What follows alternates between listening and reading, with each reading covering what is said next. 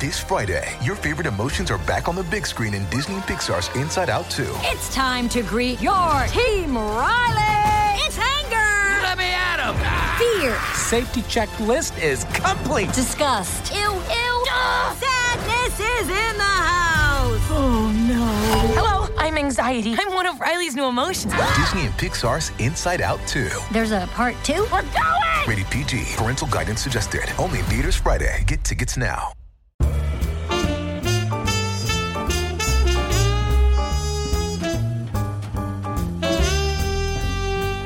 Hello, everybody, and welcome back to New Books in Music, a podcast channel on the New Books Network. I'm Eamon Bell, the host of the channel. Today I'll be talking to Mac Haygood about his new book, Hush, Media and Sonic Self-Control, which was published in 2019 by Duke University Press in the Sign Storage Transmission series. In Hush, Haygood examines a variety of 20th and 21st century objects, including field recordings, clinical audiometric tools, through to white noise apps and noise-cancelling headphones. What this collection of diverse tools and technologies have in common is, he argues, that they are all orphic media, kinds of media that carry or generate sounds that are designed to efface themselves as such. Haygood draws on an impressive variety of sources, including the results of his own ethnographic work, patent documents, and archival material, to develop an account of these orphic media that, ironically, fight sound with even yet more sound. An account that is both grounded in the technical detail of how these particular devices do this work, and is also sensitive to their use contexts, both actual and intended. Excitingly, Haygood's account is general enough to offer an insight into how the concept of orphic media might have critical purchase outside the world of sound. In our contemporary network media environment, which is characterized by excess and distraction across the entire sensorium, orphic media can be understood as tactics and technologies that promise us respite from precisely this condition, even if that promise is not always fulfilled. Mac Haygood, welcome to the show. Hi, Eamon. Thank you. No problem. Thanks for coming on. Mac, I wonder if you could begin the interview by telling us a little bit about yourself. I'm originally from New Orleans, Louisiana, a place where probably the primary sensory modalities are hearing and taste. Good music and food. And I think that probably had a lot of influence on where I wound up as a scholar. I started off in undergrad as a theater major, actually, and did that at Loyola University in New Orleans. And then from there, I had a really kind of long and unconventional path towards grad school. I kicked around in Southeast Asia for almost 4 years. I was based in Taiwan, actually, but I would like work for a while for an educational magazine and teaching English. And then I would travel around Southeast Asia, collecting vinyl and tapes and making field recordings. And then I spent like 10 years in Chicago playing in bands, doing editing and copywriting work, doing some work in the music industry, musical instrument industry. And then eventually I tried to, make my way into grad school. But at that point, none of my faculty from my undergrad days had any relationship to me. And I wound up having to ask a Zen priest I was working with to write a letter of recommendation for me. And then somehow I managed to get into graduate school at Indiana University's Department of Folklore and Ethnomusicology, where I worked with the Chinese music ethnomusicologist Su Tui and the performance scholar Richard Bauman. And then I transferred to the Department of Communication and Culture at Indiana, where I've worked with both media scholars and with great anthropologists like Ilana Gershon and my advisor, Mary L. Gray. So now I'm at Miami University. I've been there going on my 7th year. I teach audio media, digital media, ethnography, and I do a podcast called Phantom Power, which is a podcast about sound in the arts and humanities. Great. And even at this point, I strongly recommend people who are interested in the topic of this podcast to check that out. And we'll definitely have a link in the blog post accompanying this podcast. And I know you're keen to get right into talking about the topics of the book, and we'll go through it chapter by chapter. But before we do that, and I think will obviously help drive us towards some of those things even immediately, I'd like to ask you just first, how did you come to write this book?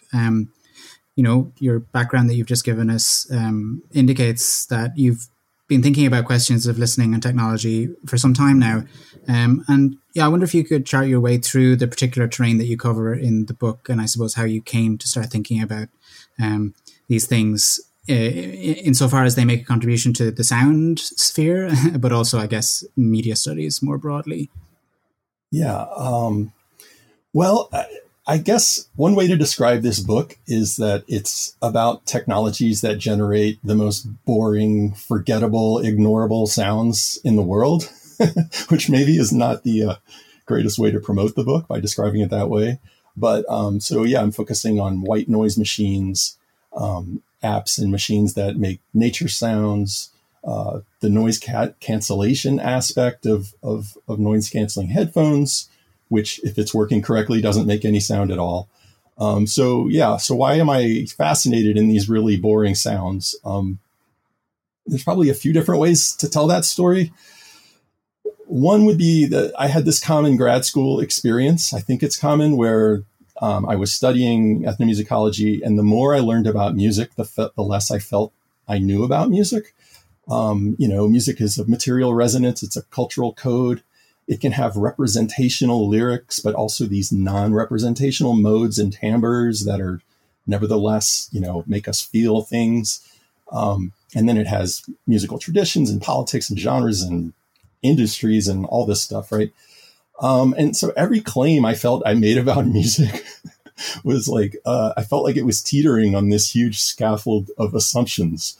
And that just made me get very basic. So I'm just like a very basic guy, I think.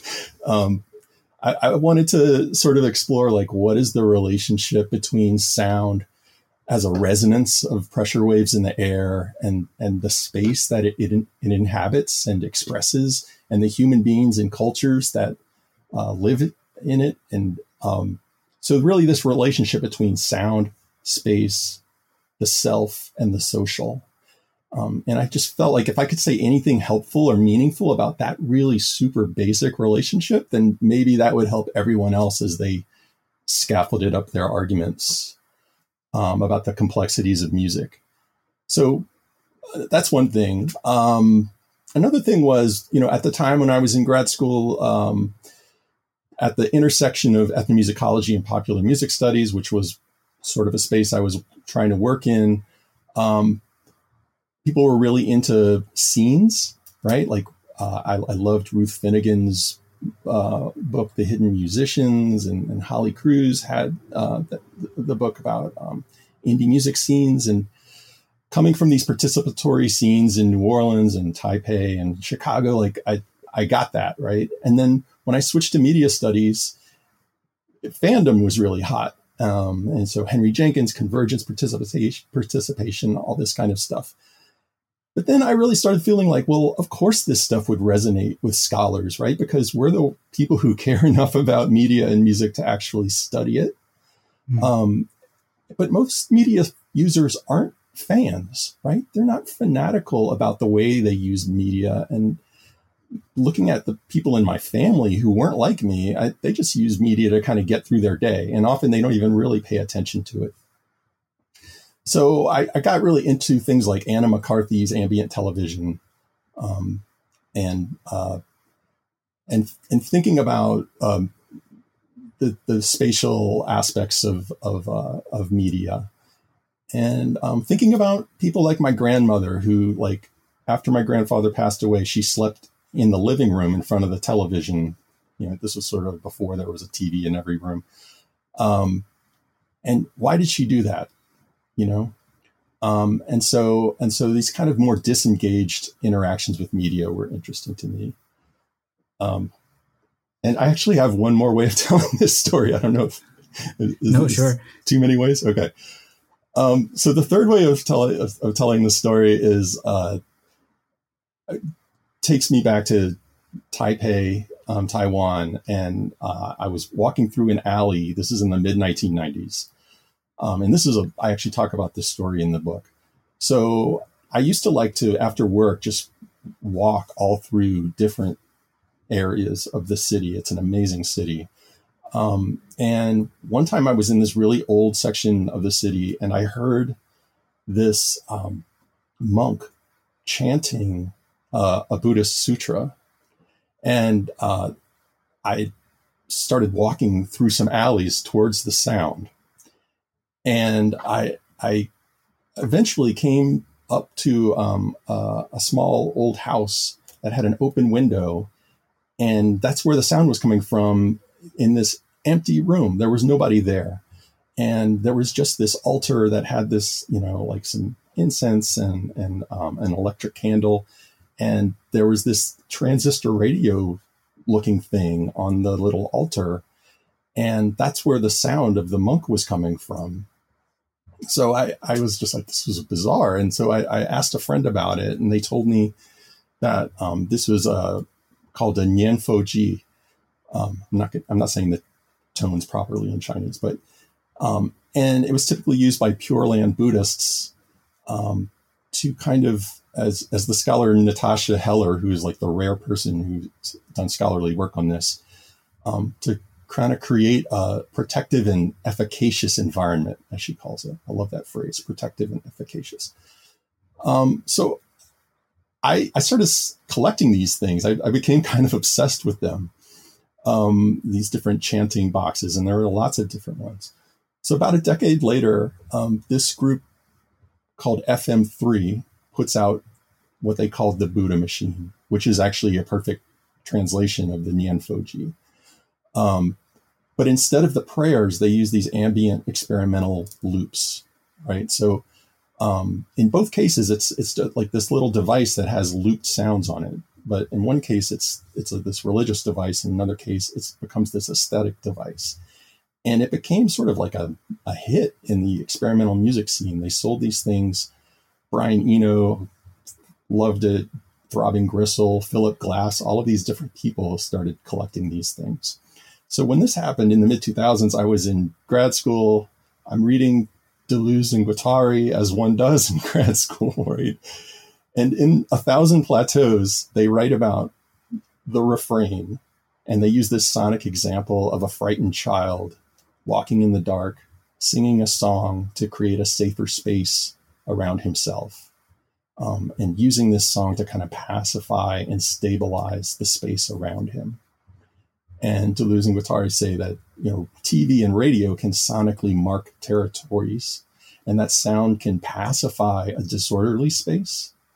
It can build walls around an already stable space, and it can also disrupt an orderly space to foster kind of new possibilities. So,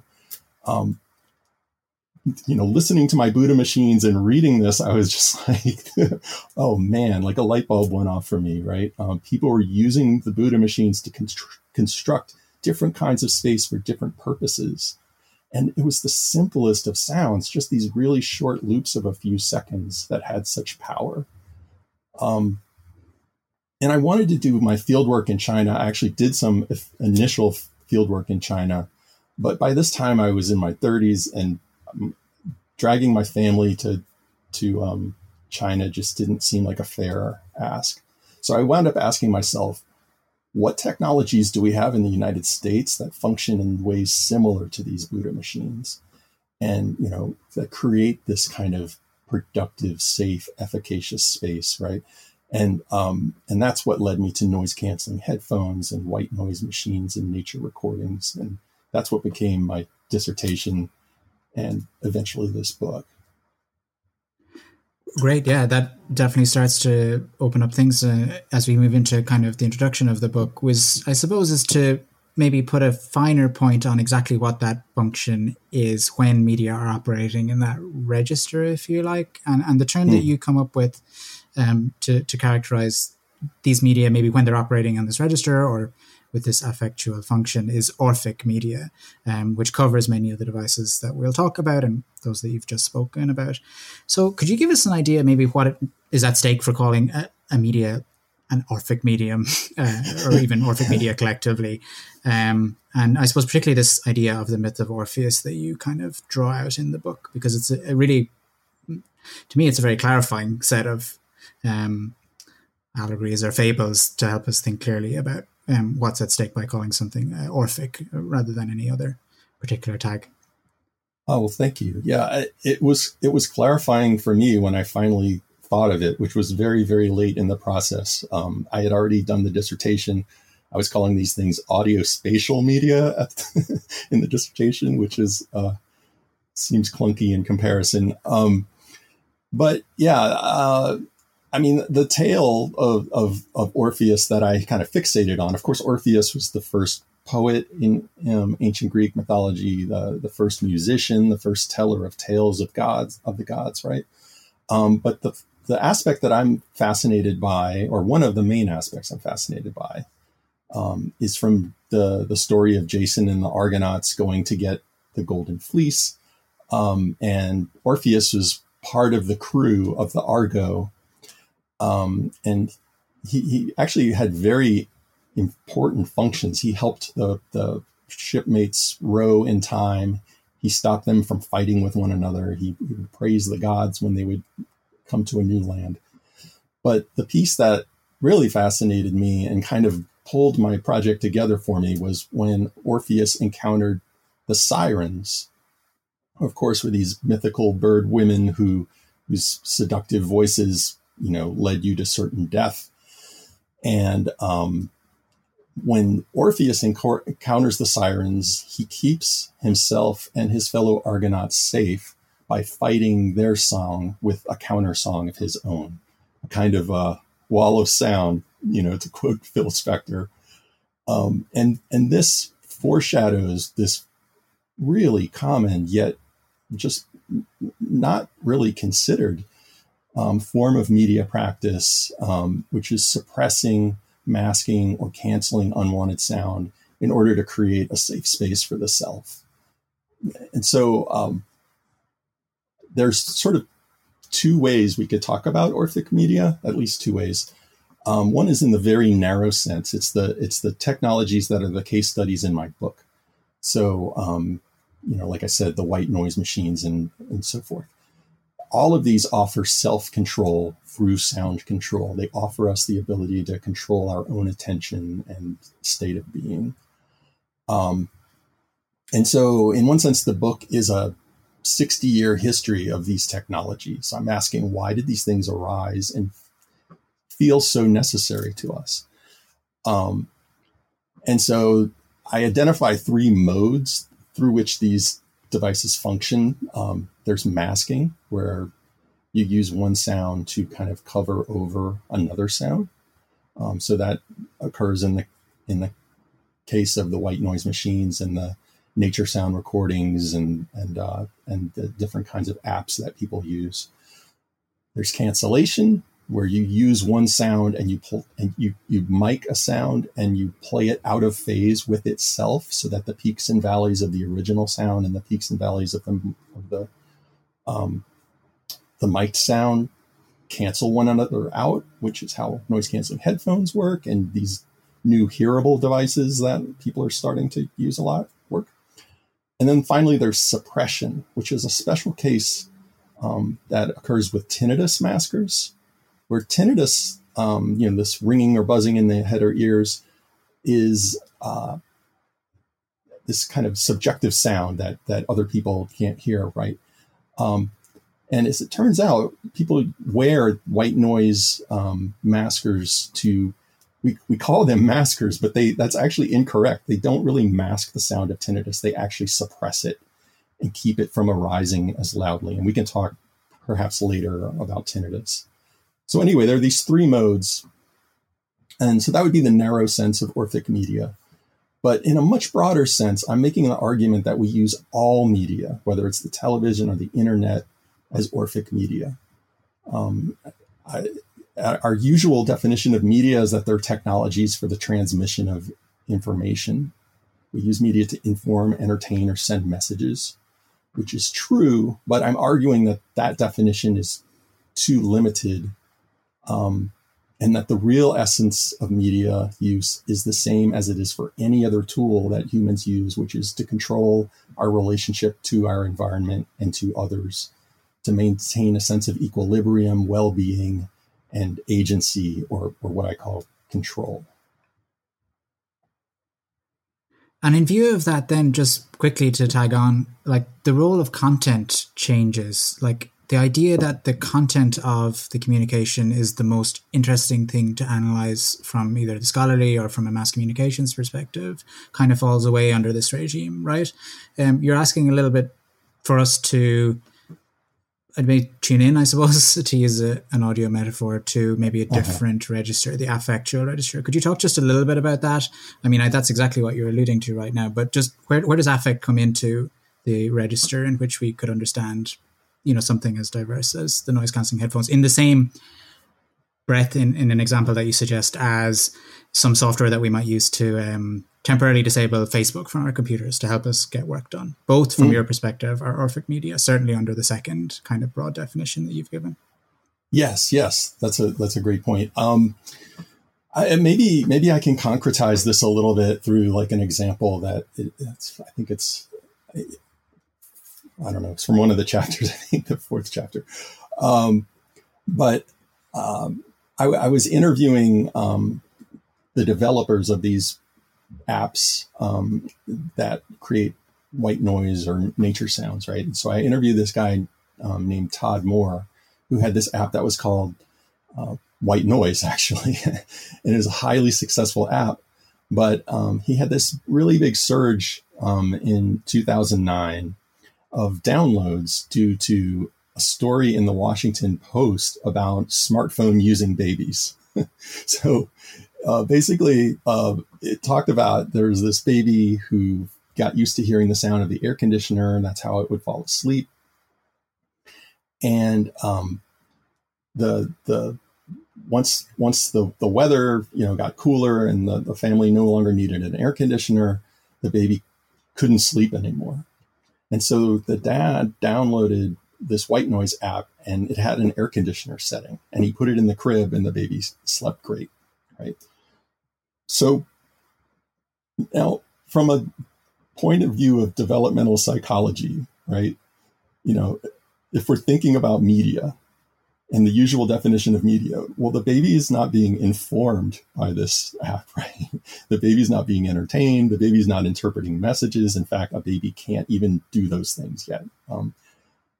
And actually, adults use this kind of app in the exact same way as the baby does. It helps them not be affected by the environment in ways that they don't want to be affected. So does the smartphone stop functioning as a media device in that moment?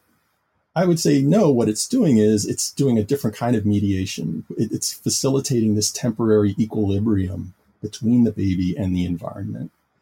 And Orphic Media, when used by adults as well, they aren't the object of our attention. They help us manage our attention. They have all these boring sounds, most of which contain a shh sound, right? Rain, waterfall, ocean waves, white noise, brown noise. This is noise. It's the opposite of information. It's media that block communication. They don't help communication. So it's mediating a relationship, an affective relationship to the environment. And this desire for control, it gets expressed and channeled and manipulated in differing historical conditions, different sets of politics and power. And in our era, it's profoundly affected by the pressures of neoliberal capitalism. And I'm coming from this sort of Spinozan, Deleuzian wing of affect studies that concerns the ability of bodies broadly construed to affect one another, right? And be affected by one another. So this kind of relational ontology where these ostensibly free agentive bodies are really arising in every moment in relation to one another. And Spinoza in his Ethics really focuses on the ways that affective relations can be enabling and disabling. And so, as many of your listeners will know, this has been like really hot in the humanities. People have been interested in affect and debating affect and critiquing affect.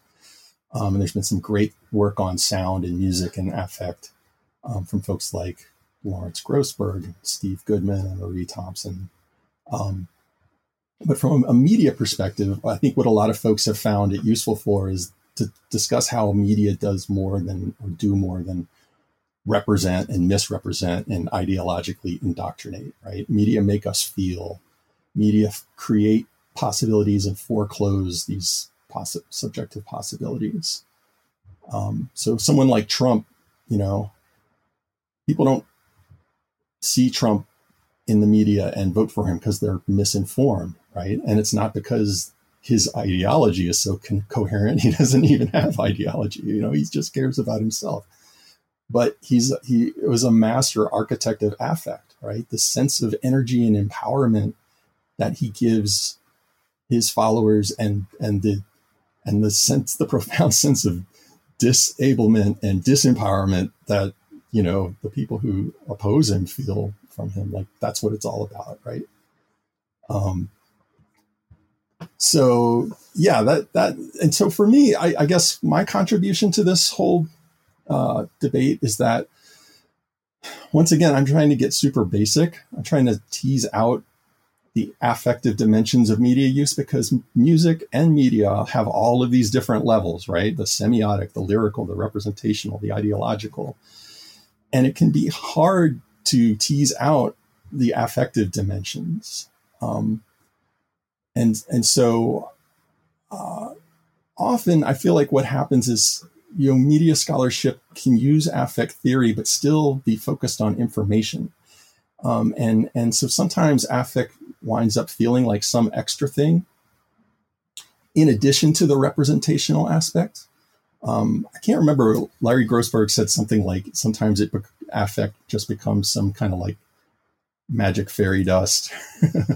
Or I had a friend on Twitter who said every time he teaches the one day on affect in this particular class, he finds himself waggling his fingers in the air a lot, Yeah.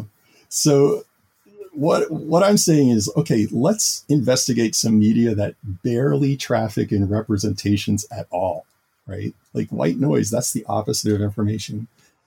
Perhaps this will help us better isolate some affective dimensions of media use.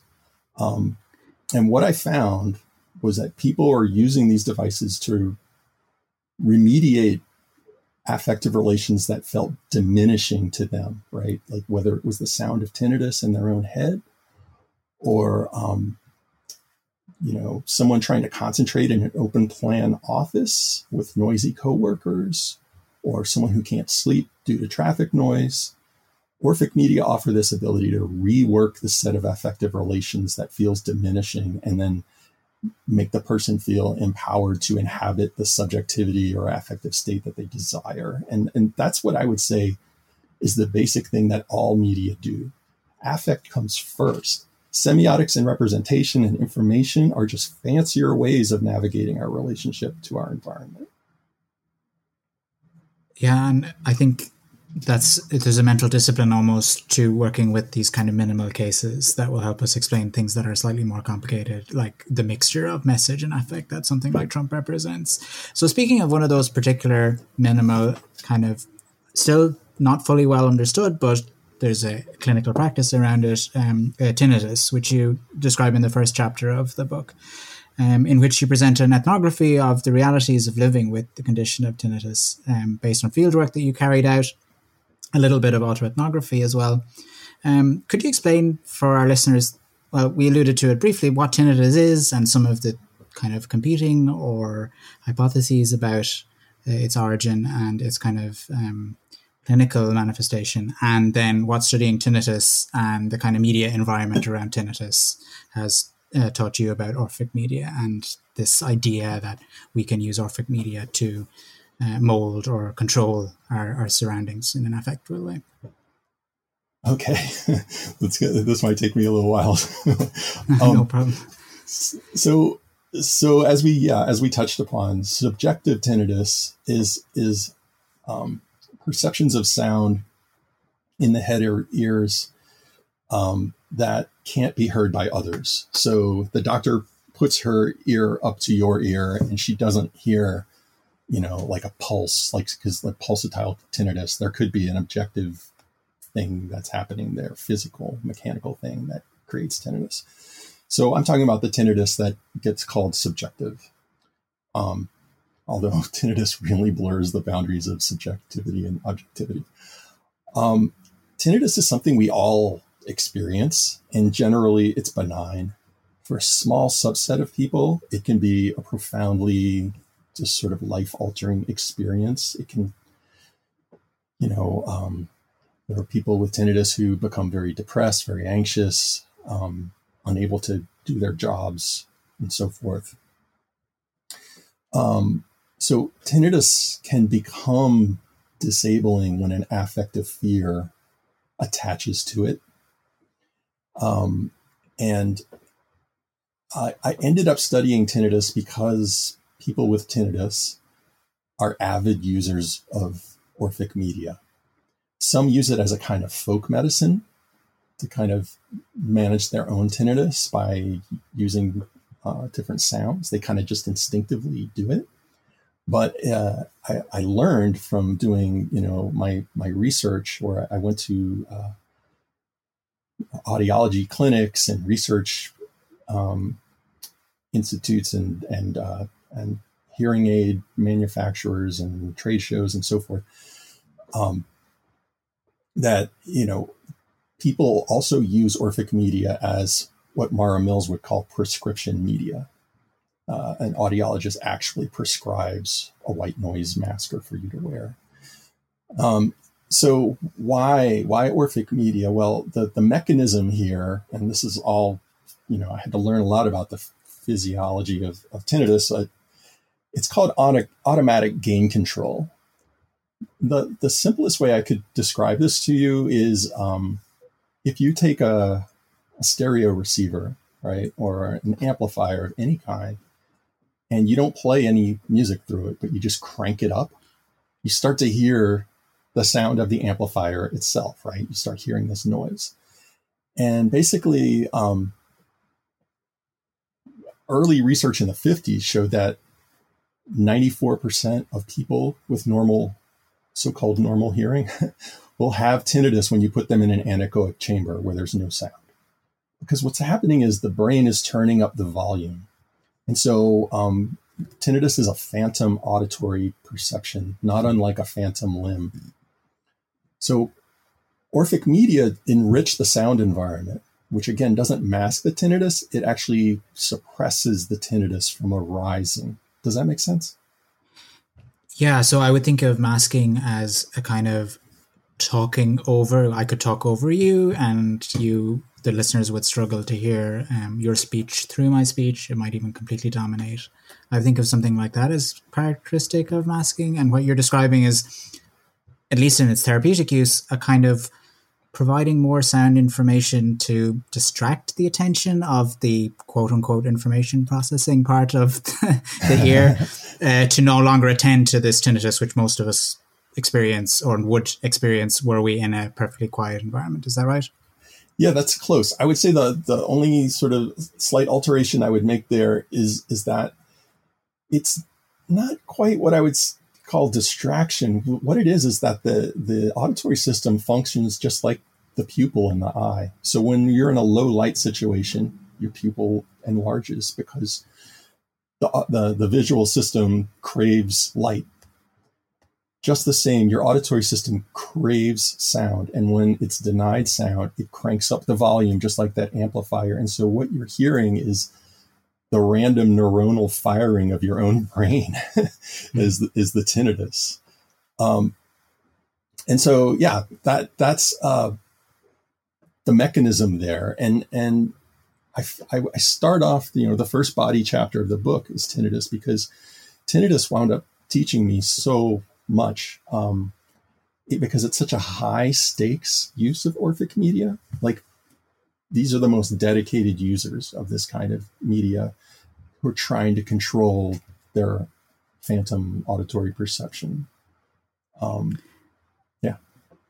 And there are quite variable clinical outcomes, if I remember correctly from the book. Like it can really depend on the attitude that the sufferer of tinnitus takes towards the media. Could you speak a little bit about that? I mean, I think that brings up an idea that, these media don't always, they require the cooperation of their subjects, if you know what I'm talking about, or... Oh, yeah. These two vivid, kind of very drastically different clinical outcomes based on their attitude towards whether they think this thing is going to help or how they expect the Orphic media to help.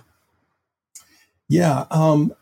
So I always try to speak carefully around here because I have in the past upset people with tinnitus who sometimes interpret what I'm talking about here as a way of blaming the victim. And I actually have tinnitus myself. When I started my field work, right before I studied this was a crazy thing that happened, but right before I submitted, or right after I submitted my proposal and had it accepted, so I was going to start my field work and I had included tinnitus, I actually had a bike tire explode right next to my left ear. I still have some problems with my left ear to this day from that, but I had extremely loud tinnitus that was creating sort of depression and anxiety in me. And then I had to go do my field work on tinnitus and actually focus and think about tinnitus all the time while I was suffering from this tinnitus. It taught me so much. And I'm actually rather grateful for that experience now, which is, I know, odd to say, but I learned a lot about the ways that this. Okay, so we might say that this is the most basic signal, or just a raw affect, right? It's a sound that only exists in your own brain, and so it's like the least mediated sound you can imagine, right? And yet, what I found through my fieldwork is that its experience is completely mediated and relational, right? So, like in a quiet space, people's tinnitus is louder. So we can imagine like a librarian with tinnitus, okay? So the librarian's in the quiet space and the tinnitus gets louder. So right there's a mediation happening. There's a relationship between sound and space. And then the person notices their tinnitus and they have a sort of fearful reaction to it. This kind of affective fear gets attached to it. That can actually encourage the brain to turn up the volume because there's a neurophysiological model of tinnitus that kind of shows that when the amygdala gets activated, you get the fight or flight reaction, and the brain senses the tinnitus to be a threat and then says, oh, I better listen to that and turn it up. So the reaction to the tinnitus is activated in that way. So now we have this relationship between sound, space, and self that's happening. Now, let's say someone comes and talks to that librarian and needs some help. That librarian is probably going to be kind of irritable or unhelpful because they're so stressed out, right? So now the social is getting sort of involved in here. And so there's this completely mediated and relational experience that happens even with something as seemingly unmediated as a subjective sound. And that's really like... tinnitus in that way helped me formulate my my entire concept of Orphic media. Ideology is still important in this because the thing with sound, space, self, and the social is you pull on any one of those threads and it affects all the others, right? And so the sort of ideas, the discourse around the body, around tinnitus, around listening, affect the way we listen. So for Spinoza, our ideas about the things that affect us are also affects. That's a really important thing to remember. And so when I was doing my field work and I was interviewing people, people started talking about disability. And so I realized, oh my gosh, I don't have a good theory of disability. So I had to read up on disability, and I learned about the ideology of ability and the way that the body of the disabled body is something that is feared, right? And that there's an idea that someone who is disabled is not themselves. And I heard this over and over again from people who would say, "Oh, well, I'm not myself anymore because I have this thing." But of course, that ideology is fueling the fear reaction. So yeah, it's a very complex relationship between sound and space and ideology and the experience of tinnitus. Well, thinking about pulling on all those threads, I'm thinking now of just the second chapter where we kind of see the productization or the beginning of the productization of solutions for managing one's sound space. Not the first product, I'm sure, and certainly not the last. And in the second chapter, you talk to us about these products called sound conditioners, kind of by analogy with air conditioner, I think. Devices produced more or less continuously from the late 1960s, even to the present day, I was surprised to learn, by a company called Marpac. Could you explain for our listeners then what a sound conditioner is and what you learned about its inventor, Buckwalter, James K. Buckwalter, in the course of writing Hush? Yeah, sure. So, the sound conditioner, I'm always surprised to learn when I talk about this, how many people know what it is. And yet I've never heard people talk about it until I ask them.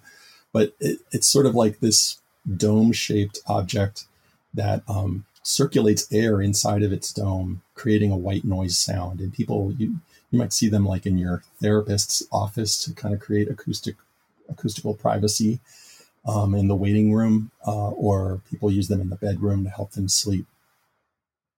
It was invented by the patent, it's James Buckwalter's on the patent, but his wife, Trudy Buckwalter, was very important in its invention. The lore is that they were in a motel room circa 1960, and the air conditioner in the room was broken. And it wasn't too hot. That wasn't really bothering them. But the problem was there was a poker game going on in the next room, and it was keeping them up all night. And Trudy said to Buck, who was a tinkerer and an inventor, I bet you could create something that would make the sound of an air conditioner, because if we had that air conditioner on right now, we'd be sound asleep. And so when they got back from that trip, Buck, as he was called, he got a pie tin and a turntable motor from a record player and made a plywood base and cut out a coffee can into some blades and put these things together and created this domed object that made a whooshing sound, and they slept with it next to their bed, and it worked great. And their friends started, when they heard about it, they wanted one too, and they went into business. And these are part of a huge market that, again, hasn't really been studied, but, they're called personal sensory therapy devices. And media scholars haven't really paid attention to this stuff, but it's like, ocean wave machines and massaging chairs and aromatherapy and light therapy. It's a massive market. And I studied it. And it's interesting because, if you want to see these things, you go to Bed Bath & Beyond instead of Best Buy. I don't know if those retailers mean anything to you in Ireland, but enough time in the US has taught me to discriminate between the two.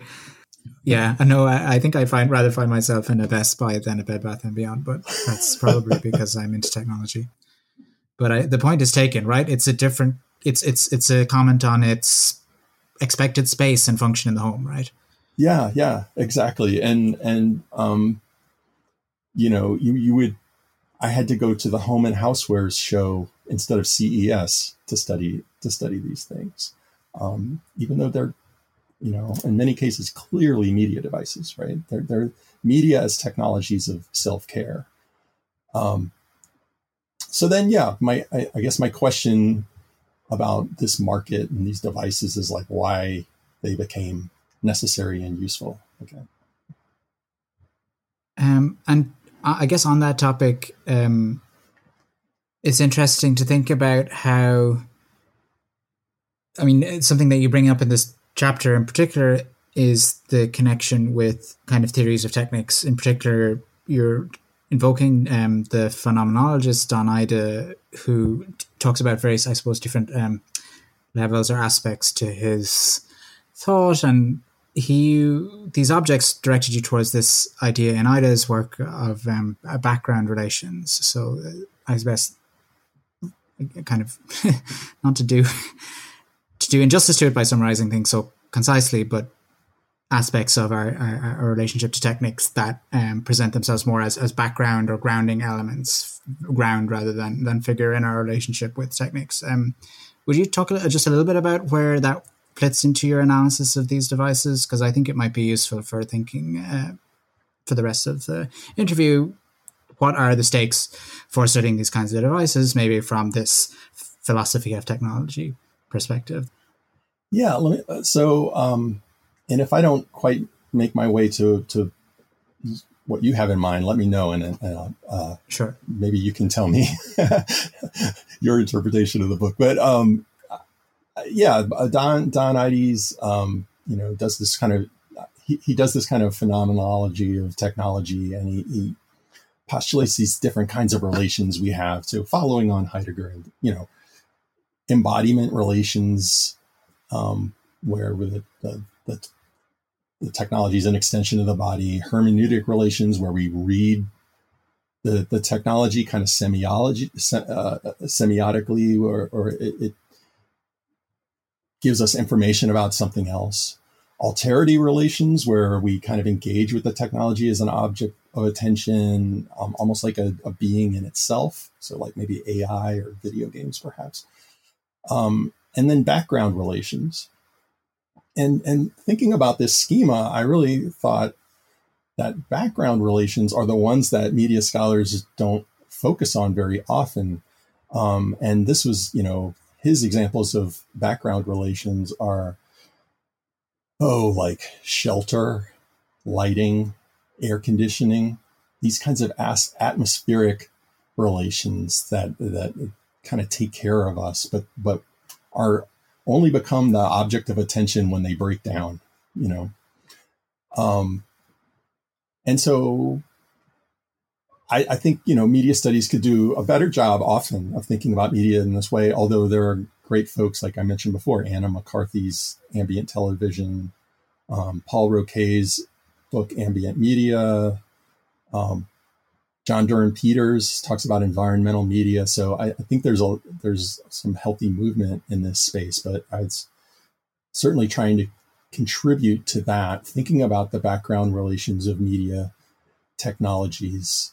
And what I found was that these types of background technologies became necessary and useful in post-war America because capitalism had sort of fragmented physical space and accelerated time for the purpose of speeding circulation, the circulation of human bodies, circulation of commodities, circulation of information.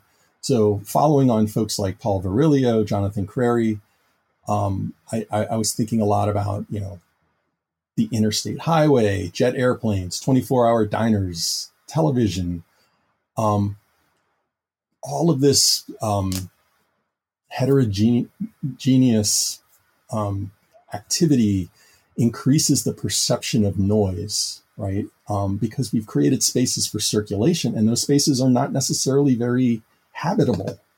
And so these technologies come in to kind of help us inhabit these spaces of circulation better, or more peacefully, or feel less disempowered by them. Yeah, and that moment of trying to intervene on an environment or atmosphere that we're either alienated from or feel for some reason unhappy with is a good segue into the next chapter, that you discuss another kind of Orphic media. This one now is facilitated by the technology of sound recording. So it builds a little bit on the history of phonography. You talk about how environmental recordings, nature recordings, can figure also as Orphic media. And you look at the late 60s, early 70s recordings in the so-called Environment series, which featured the sounds of nature, including the sounds of waves, birds, other natural phenomena. You discussed the work of Irv Teibel, the kind of, I would say, idiosyncratic, is probably putting it lightly, head of a company called Syntonic Research Inc., which, of course, like if you've got a name like that, you know something's up. Teibel positioned these recordings as an intervention, a cybernetic intervention into the soundscape of, I suppose, like exactly you said, the post-war domestic environment in the United States and I guess abroad. Could you tell me a little bit more about Teibel? And I guess a lot of the analysis in this chapter, or some of the analysis, I should say, derives from the analysis of his marketing materials and I guess his personal archive and how you understand the way that he positioned these recordings. So if you talk a little bit about the guy himself, the recordings, but more concretely, the way that these recordings were marketed, tell us a lot about the perceived need and the actual need for this kind of intervention. Yes. I was very fortunate to gain access to Teibel's archive. He is deceased, but his daughter, Jennifer, kindly let me fly down to Austin, Texas, where he and she live, and open up a storage space and just kind of like go at it and digitize all these materials, many of which now she has actually posted on a website about Teibel. He was this fascinating polymath. You know, he was an ad man. He was a photographer, a graphic designer. He got into modular synthesis when he was stationed in Europe in the army, and he was a field recordist. And I should say he was also a snake oil salesman. I mean, he, as you said, his company was called Syntonic Research Incorporated, or SRI, but it was a corporation with very little corpus. It was just him, you know, like he made it sound like they were these big industrial psychoacoustics experts and psychology experts. But in fact, he just kind of made up a lot of his claims that were on these records. So the way that this series of records was called Environments, it was very, very popular in the 1970s and 80s. First one came out in 1969, entitled Ultimate Seashore. And basically there were 22 of these total, and there would be one aural environment per side of the record or the tape. And they were topics like wood-masted sailboat, or ultimate seashore, and these aural environments, right? And he made all kinds of claims, you know, and you have to remember that, you know, the first one came out in 1969. So it was this era of new environmentalism and gurus and LSD, and he was promoting these as applied psychology devices in recorded form. He said that they could counteract the damaging effects of noise pollution. They could help you read faster. They could enhance sex, make your plants grow faster. You could achieve alpha brainwave states of consciousness. And so the liner notes were these very directive liner notes that you really had to read the material on the outside of the record. And they were full of these fabricated claims about the efficacy of the sounds. And there's this real cybernetic influence here. You know, the phonograph becomes this interface between the user and the environment in a way that is reminiscent of what Fred Turner calls the new communalism. The folks who, blended a love of technology with a sort of nostalgia for, the rural earth as seen in like the Whole Earth catalog, right? Teibel is very much of a piece of that sort of thing, these kind of communitarian movements that move cybernetic discourse from informatic machine control into a kind of integrative ecology.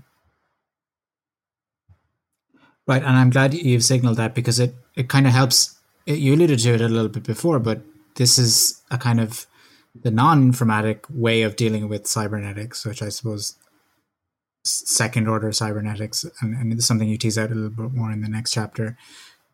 Yeah, sure. I would say just maybe one more thing about Tybal, and then maybe we can talk about the cybernetics. Is the thing, even though I kind of make fun of Tybal, and expose some of his more snake oil characteristics, I really admire this series. I love this series.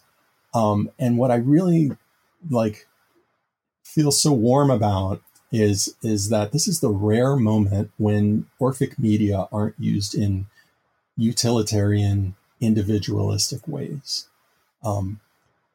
Back when we get to the white noise machine, to backpedal just a bit, we really see through the marketing of the white noise machine something that's going to carry through in almost all other Orphic media, which is that you use these machines to either sleep or concentrate, right? It's very utilitarian. And in fact, they took the exact same white noise device and they put different badges on the top. And in one case, it was called the Sleep Mate, and that was for home use. And in another case, it was called the Sound Screen, and that was for office use, because people in offices didn't want something that said Sleep Mate. It didn't seem professional. But it's the exact same device, right? Tybal is pushing Orphic media in a direction that Orpheus himself would approve of, right? Like he's using Orphic media to help people interconnect. He's saying you should use these records for shared mental trips.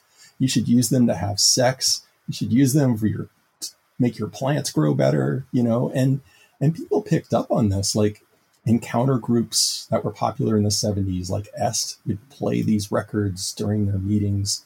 Freeform radio stations played them. And they even got picked up in real clinical settings, like actual therapists and psychologists and psychiatrists were using these in their offices to help them connect with their patients. So it's kind of like this brief moment of possibility in Orphic media history. Yeah, and I guess another just to tack on, I was especially interested in the comment cards, the feedback cards that he had received. He had solicited consumer feedback, right? And they were an important source for you, or an interesting source for you, right?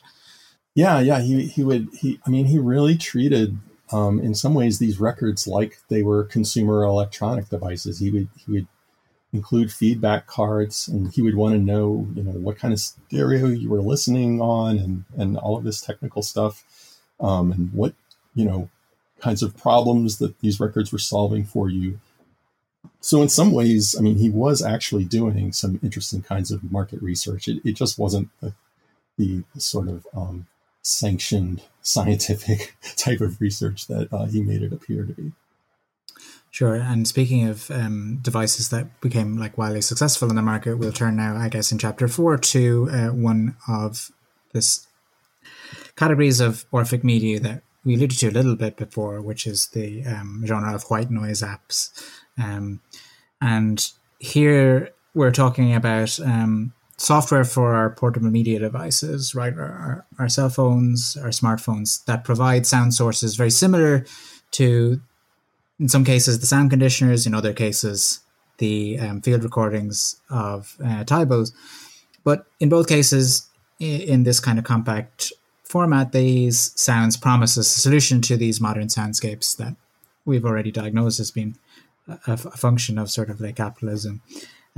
But the solution that these devices offers, in your reading at least, comes at the cost of reconfiguring ourselves as a kind of cybernetic subject whose problem is that we are unable to filter out this noise. We have this kind of cognitive or processual failure in our ear that means that we can't successfully dial down, filter out, eradicate the noise or sounds of our environment. And that, you think, seems to come to the fore in these smartphone apps. Could you talk a little bit about these apps and why you think that they represent a vision of the listener whose information processing capacities are somehow stunted or failing when presented with the sounds of late capitalism?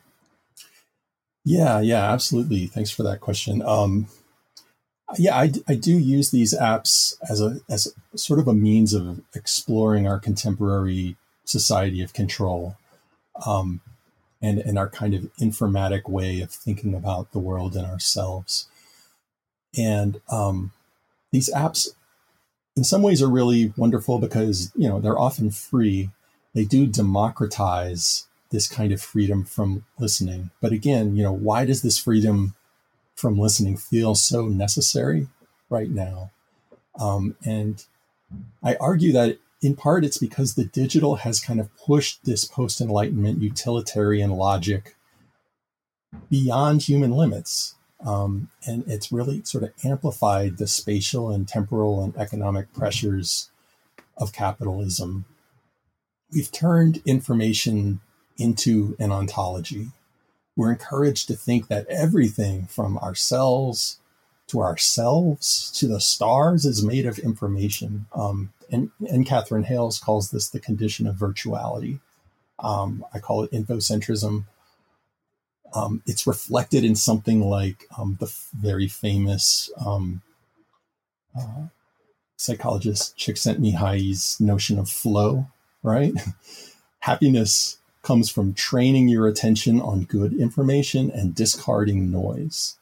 And we're encouraged to reconceive ourselves as information processors. Csikszentmihalyi says that we can process precisely 110 bits of information per second.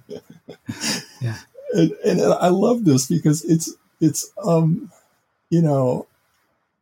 saying that we're naturally information processors, but at the same time, it's this double move that's happening, saying, well, actually, we're not very good information processors. And so we need things to assist us, right? Like a state of flow is natural, and yet you have to achieve that natural state of flow. And I've seen this kind of discourse in the marketing materials for these apps and in my interviews with people who develop these apps. And really, in order to succeed in the information economy, we have to be these focused and attentive and self-controlled subjects, right? But at the exact same time that this very same information economy is flooding us with distractions and playing upon us affectively. So we can never, ever live up to the demands of information capitalism because we're not actually informatic beings. We're affective, embodied, messy beings. And the proof of this is in the fact that we need these digital technologies to help us behave as if we were informatic. And so this is where you were kind of talking about second order cybernetics. I'm thinking about what Bruce Hales calls, or Bruce Clark calls neo-cybernetics, the cybernetics associated with Maturana and Varela. Varela says there's no such thing as information. It's a useless notion in biology. And really, we're like a single-celled organism that can only understand its environment in ways that are sensible to its internal workings, right? So there's no information that crosses the barrier between subject and object, or subject and subject, for that matter, right? There's just these sort of perturbations that the world makes on us that are only sensible to us as we can sense them based on our own internal logic. So information is generated internally by an observer. It's not this transcendent subject that unites us all, which is the way that all of this discourse tends to make us feel, right? So instead, we're like that single-celled organism. And this is where affect comes back in. We move toward what feels enlivening and enabling, and we move away from what feels disabling and diminishing. And that's how we use media. And this way of thinking has been criticized for being kind of modernist and individualist. But I think the thing that's beautiful about this non-informatic version of cybernetics is that it's our very separateness that forces us to reach out towards one another, right? Like if we could just if transcendent information could just help, we could just mind meld with one another, and we were really just networks of informatic systems, then we wouldn't be attracted to the mystery of one another. We wouldn't need love, you know? And so Spinoza is really thinking about an ethical life is one that tries to get past those barriers and to understand what's really affecting us, and not to blame the wrong thing or wrong person and lash out in ways that hurt one another or hurt ourselves, like, say, the current American president does on Twitter. You know? Yeah, indeed. And an opportune moment maybe to swing to the issues that come to the fore in the last pair of chapters, on that sober note of ethics, but also, you know, again, the technologies that you describe in the book really paint in kind of stark terms in some cases exactly what's at stake when we come and start to think about Orphic Media. And I'll take the final two chapters together because they deal with two very closely related sets of objects, which is not to diminish the differences between the two products that you describe, but it's in fact, I guess, in some ways to emphasize them. So in the fifth chapter, you talk about Bose's popular range of noise cancelling headphones, often seen sported, I imagine, by some of our listeners, by well-to-do business travelers, and their function in carving out a kind of space to be more productive in a particular kind of noisy environment. And then in chapter 6, you move to the brainchild of gangster rapper Dr. Dre, the Beats brand of headphones, whose products dominated the high-end market for headphones for a number of years in the late 2010s, thanks not only to a successful and striking advertising strategy, but also to the support of other manufacturers, which culminated in the acquisition of the Beats brand. I note this kind of trivia for kind of rhetorical effect by Apple in 2014 for $3 billion. Yeah. So Orphic Media are good for business, right? Yeah. What is it about these two different families of products? Both of them, I imagine, familiar to a lot of listeners in a way that some of the other case studies may not have been. What about these two sets really reveals the conditions of Orphic Media in the present moment? Well, so this is the sort of the third mode of sonic affective control, this cancellation technology. Maybe I won't. You've done a nice job of kind of mentioning the Dr. Dre, and maybe I won't speak too much about Amar Bose in the interest of time. But what I did was, I studied noise canceling headphones and the discourse around them. So the reviews, the commercials when they were first released in 2000, and I wanted to see how was this, product introduced and made understandable to people. And what I found was that they were, the marketing, I expected it to be all about sound quality. And what I found instead was the production of personal space and the images of the airport and airplanes. So I was like, why airports and airplanes? Well, it was business travelers, there's the appeal of removing the sound of the jet engine when one is trying to enjoy some kind of content, which is in fact how Amar Bose thought of these ideas. He thought of them on an airplane. But also airports and airplanes exhibit all the pluses and minuses of an unbridled free market, right? Like on the plus side, they're democratic, ostensibly democratic spaces, as long as you got the money to be there, diverse, you've got speed, the freedom of mobility and commerce. But on the negative side, there are all these unintended consequences. They're cramped, they're hectic, cascading delays. You're in this meaningless transient space full of strangers. It's not a community, it's a network.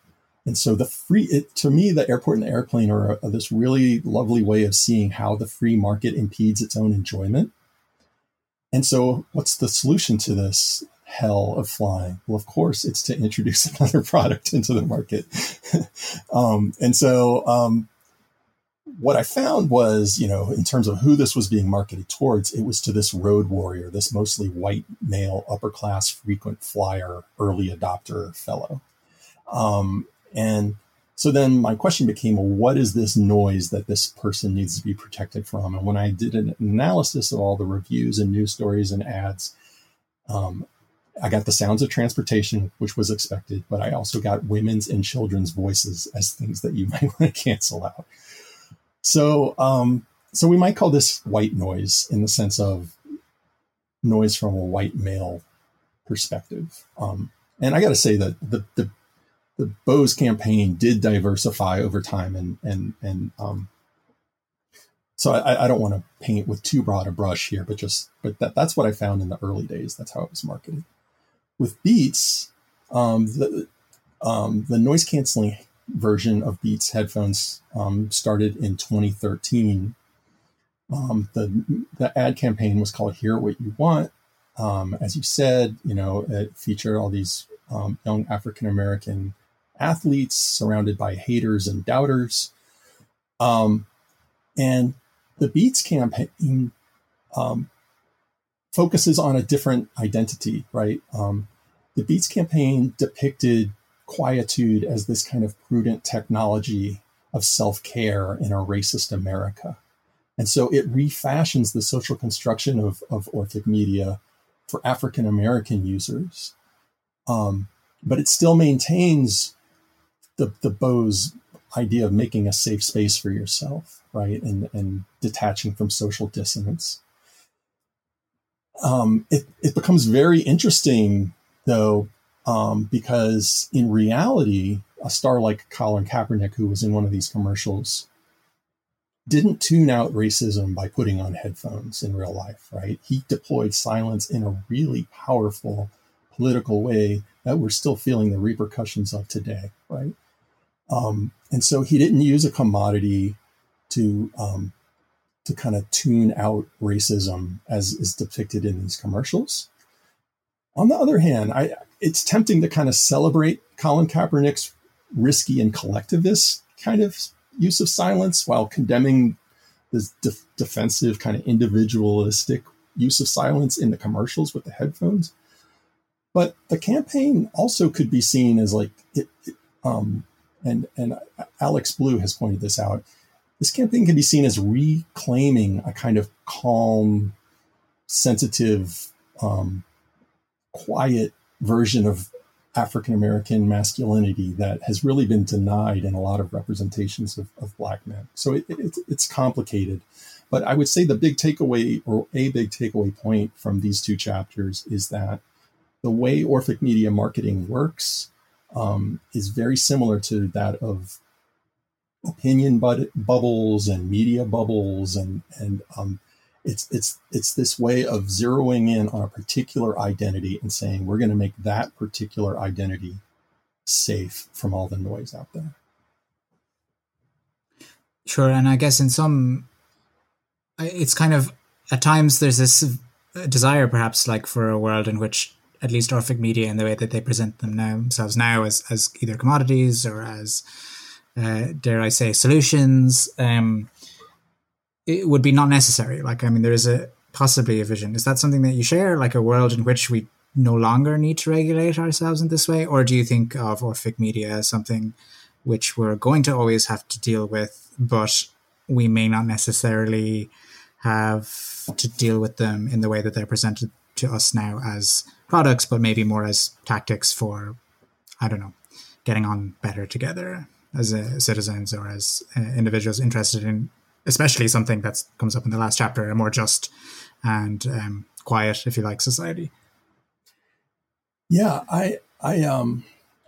it's a great question. I think the scary possibility is that, these devices called hearables that actually put computers into the earbud itself, right? we're developing these possibilities of treating our relationship to our sonic environment in a sort of database selective access way, which I think is a very thin way of experiencing the sonic world and experiencing one another. And so I kind of warn against that because, it sounds nice to be able to just cancel out the crying baby and say, okay, I want to be able to hear the flight attendant, but not the crying baby. Like that's like the dream, right? but I just think it's going to make the world more like the internet, right? And we've actually found that even though the internet is very good at giving us only what we want, it doesn't seem to be the happiest place in the world. And so I kind of end the book by remembering that Orpheus was the first poet, the first singer of songs, that Orpheus also speaks to the power of things like music to bring us together. So it maybe is a little bit of a hippy-dippy ending, but, drawing on concepts like listening and deep listening, I kind of argue for, is there a way that technologists can recraft Orphic media to be more about bringing us together? Yeah, well, on that note, I think there's the challenge posed, the gauntlet, I suppose, is thrown down. We've taken up loads of your time. I'm extremely pleased to have spoken with you about the book today. It's a great read, and I kind of look forward to more, I guess, from you. Is there anything else that you're working on now that you'd like to flag for our listeners, and whereabouts we should go if we're interested in following more of your work? Or you mentioned your podcast too as well. I'd be more than happy for us to link to that too. So where can we find more about what you're up to lately? Yeah, I have been, very interested in the idea of doing sound scholarship in sound. So I have this podcast, Phantom Power, about sound in the arts and the humanities. It's kind of highly produced. It takes me a long time to create an episode.